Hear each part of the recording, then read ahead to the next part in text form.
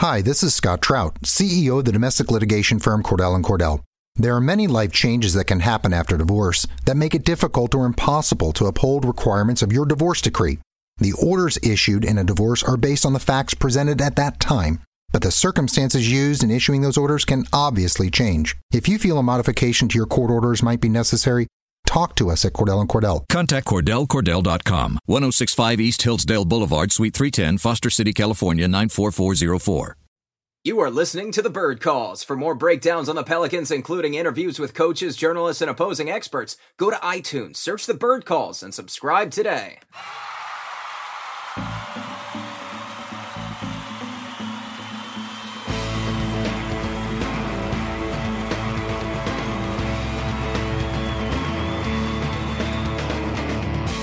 What's up, Hells fans? Welcome to another episode of The Bird Calls. I'm your host and contributor to thebirdrights.com, Preston Ellis, and today we're going to deep dive on Julius Randle with our good friend Cranjis. Now, Cranjis is the guy I go to for all my questions. He's a former Division I scout, as well as an analytics expert, and now he writes for Forum Blue and Gold and Nylon Calculus. You guys can follow him at T1M_NBA. And in addition, don't forget, Ali and Kevin and I are going to be in Vegas starting tomorrow morning, and we're going to be covering the Pelicans games on Saturday, Monday, and Wednesday, so make sure to check back early and often. Hi, this is Scott Trout, CEO of the domestic litigation firm Cordell & Cordell.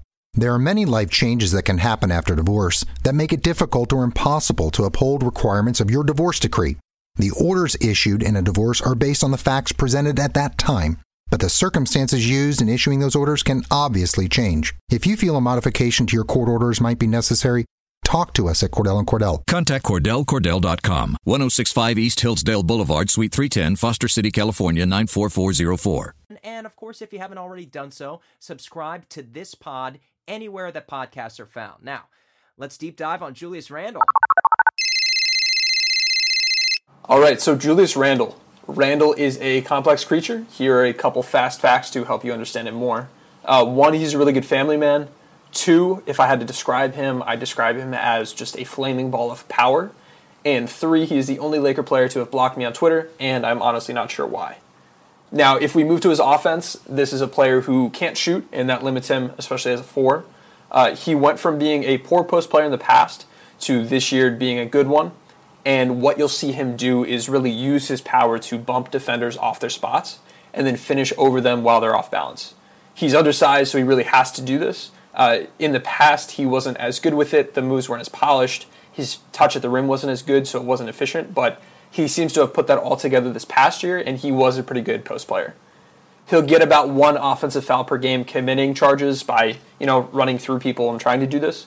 But generally, he's pretty good with it, and it's his go-to thing. He'll fight for the boards, and per my advanced metrics, he grades out as better than 92% of NBA players at grabbing rebounds from a talent standpoint. He's a pretty decent playmaker. He can be tunnel-visioned at times passing from the post, but when he's not, he makes good on-target passes, and he can pass well from stationary positions. He was also very good 2 years ago at rebounding and finishing at the rim. This year, that happened a lot less as the team emphasized getting the ball to Lonzo and other guards and then outletting the ball and letting wings run the wings rather than having someone dribble from rim to rim. But that's something he can do, and we've seen him do it well. One limitation is that he often goes back to finish with his left hand. He's very left-hand dominant. He's gotten a little bit better with it this year, but still in general, he'll do different moves and get to the right side and then still try to go back to his left to finish, which at times can be an issue. What's improved is the moves that he does before that point to get the defense off balance. So even though you know he's going back to his left, he'll kind of bump into you and use that power to get you off balance. So you know it's coming, but you're falling back and still can't block his shot, even though you do know it's coming. So overall, he's not the most talented player, but he's young, he's gotten better, he's got a good work ethic, and he makes it work. He was pretty efficient this year. He's been a good post player. He has those strengths running rim to rim. He rebounds well, and his greatest strength is his strength, and that's how he's able to make it all work. Having a non-shooter does make things more difficult from a scheme standpoint, but Alvin Gentry is one of the best in the league with X's and O's, and I'm confident personally that he'll be able to use him as a cutter, use him as a screener to keep his defender engaged and occupied so that his guy can't just help off of him and go double Anthony Davis or something like that. As long as you use him the right way and you don't have him out there with 3 or 4 non-shooters, it's not too much of a problem. And I think Gentry will be able to do a better job with that than most coaches. So on defense, he's a guy who, for years, you've said, wow, if only he could lock in for 30 minutes. Because he can be excellent in stretches, but honestly hasn't really shown that he can sustain that focus and that execution for long periods of time. He, after 2 bad years of pretty bad defense, the first 2 months of this season, he was an absolute lockdown defender. The ISO data, switching onto guards, he was just locking everybody up. He was containing really well in the pick and roll, like literally like 90th, 100th percentiles. But that fell apart pretty quickly. And over the remaining 75% or so of the season, he was a pretty poor defender, both on the inside and the outside. So it started off well.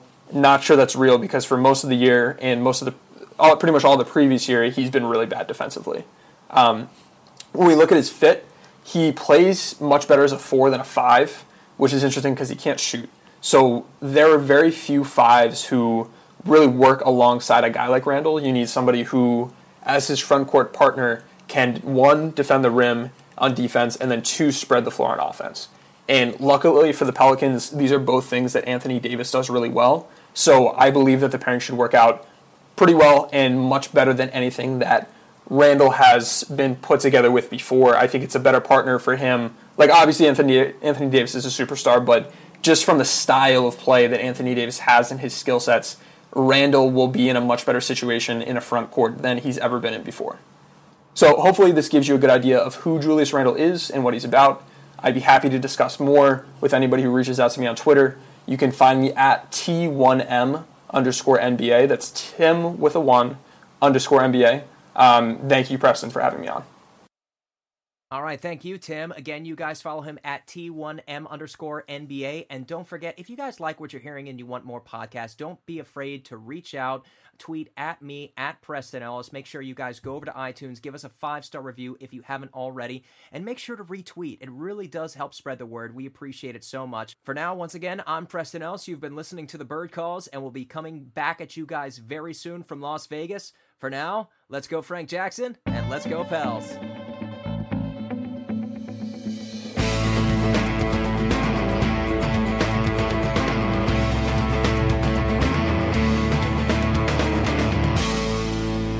Hope you've enjoyed listening to the Bird Calls on OTG and Nothing But Net here on Dash Radio. If you like what you're hearing, please take a moment to rate us on iTunes, retweet, share with your friends, and most importantly, subscribe today.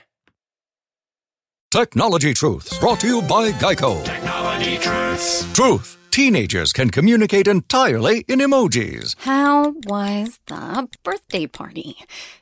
Pizza slice, kitten, soccer ball, pineapple? Truth. It's so easy to switch and save on car insurance at Geico.com. What are you talking about? Paperclip, shoulder shrug, high five, wizard hat? What? Geico. 15 minutes could save you 15% or more. Your home is important. That's why Geico helps make it easy to save on condo insurance. Because home is more than just a place.